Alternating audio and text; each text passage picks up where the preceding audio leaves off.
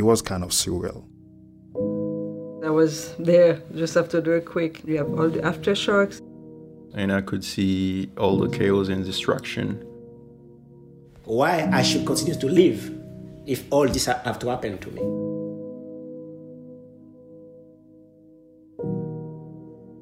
Bienvenue, or welcome.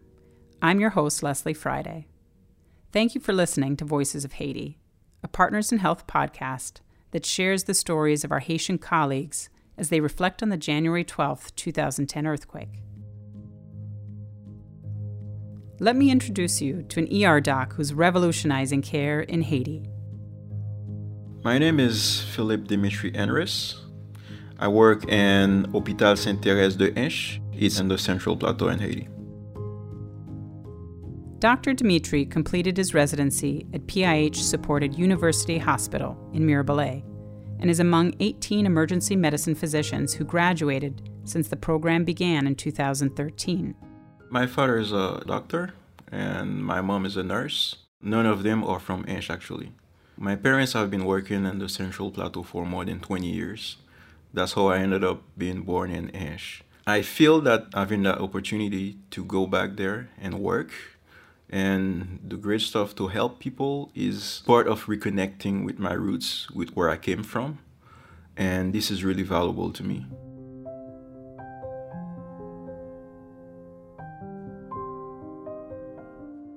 We have a difficult reality in Haiti about healthcare. And it is even more specific to emergency healthcare. Until recently, there's been virtually no one trained into providing emergency healthcare. In 2010, basically for the 11 million people at the time, there was no formally trained emergency physicians in the country. This episode may be triggering for some listeners, as Dr. Dimitri dives into his memories of the first moments following that devastating earthquake. He, like many others you will hear in future episodes, has not shared his story in this way before. The earthquake, when it started, I was in medical school, in class, and Université Notre-Dame d'Haïti is in Port-au-Prince. I remember it was my dad doing this course because he was also a professor at the university. And it was 60 of us, around 60 of us students in there with him. And suddenly started shaking. I went to the classroom door where we were. It was on the last level, the upper level of the building. And I could see the whole Bay of Port-au-Prince from where I was. And I could see all the chaos and destruction. All the dust rising from the city. All the students, we rapidly take the stairs and went down to the parking lot of the building. And it took us a couple minutes, maybe an hour, to figure out exactly what was happening, what was going on. And I can remember a couple of us, we rapidly gathered and figured out that we need to do something, because right behind the university building there was this neighborhood. It's a poor neighborhood actually, so the constructions were sort of shoddy, and there were a lot of wounded people, a lot of dead people. And we just did a couple groups of students. There were some faculties, some professors, and we moved like straight to this neighborhood, and we started right away, next hour, to help people right away. Certainly, we there were these aftershocks. We were scared, afraid, but we knew it was the right thing to do. We knew that that's what we should be doing at this moment. My dad, he was there, but he had to stay on the parking lot because he had more than 600 students he was managing at this moment. A lot of streets were blocked, and a lot of parents could not reach the university to get their daughters, their sons. And at this point, I remembered he took me apart and he explained to me what was going on, what was happening. He was very calm and serene, and he told me he needed to stay there, but he trusts me on doing the right things, on being safe and take the right decisions. It was reassuring.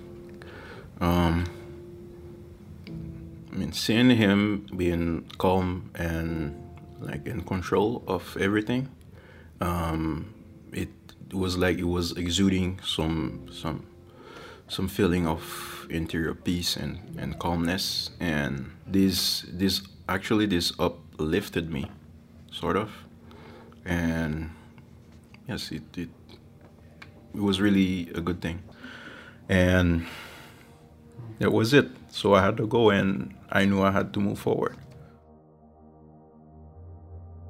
What would you have done in that situation? Would you have reacted in the same way? It's estimated that around 300,000 people died from the earthquake alone. Almost 3.5 million people experienced strong to extreme shaking and aftershocks, including the entire population of Port-au-Prince, the city in which Dimitri, his father, and more than 600 students were having class that day. More than 50 hospitals and health centers collapsed as a direct result of the earthquake, as did the National Nursing School, killing all third-year students and instructors in class at the time. Dr. Dimitri knew that if he and his fellow medical students didn't act, few others would be able to. So when all this happened, it was clearly evident that there was a lack of not only professional healthcare providers and emergency medicine, but also systems and structures available to face this kind of huge problem. In Haiti, one aspect of it is the lack of emergency medicine-trained physicians and healthcare providers. And another aspect is also the resources available to really address emergency healthcare problems. Dr. Dimitri took this all in, and it influenced how he specialized as a doctor. He was selected among an elite group of doctors who trained in residency programs through Zami La Santé, as Partners in Health is known in Haiti. I've done my residency program in emergency medicine at HOM in Mirbalais. It's been 3 years, from 2015 to 2018. And now I've been working at Hôpital Sainte-Thérèse de Hinche with Zami La Santé since 5 months now. And now there are 2 trained emergency physicians in Hinche. We're working alongside with other general practitioners and other nurses. And we're really working to change the landscape of emergency healthcare in Hinche right now. The emergency room is working 24/7. And step by step, we have started implementing valuable procedures, strategies to really reach the desired quality of healthcare we're providing in the ER. Though 10 years have gone by, Dr. Dimitri has not forgotten how the earthquake and the conversation he had with his father that day had an impact on his life and that of many others moving forward. I figured at some point that I would never want to be in a situation where someone is having an emergency and is turning up to me, and I wouldn't be able to answer appropriately. I wouldn't be up to the task. I wouldn't be able to face it. I think this event, alongside with other events that happened after this, have played a huge role in the person I am today and becoming an emergency physician.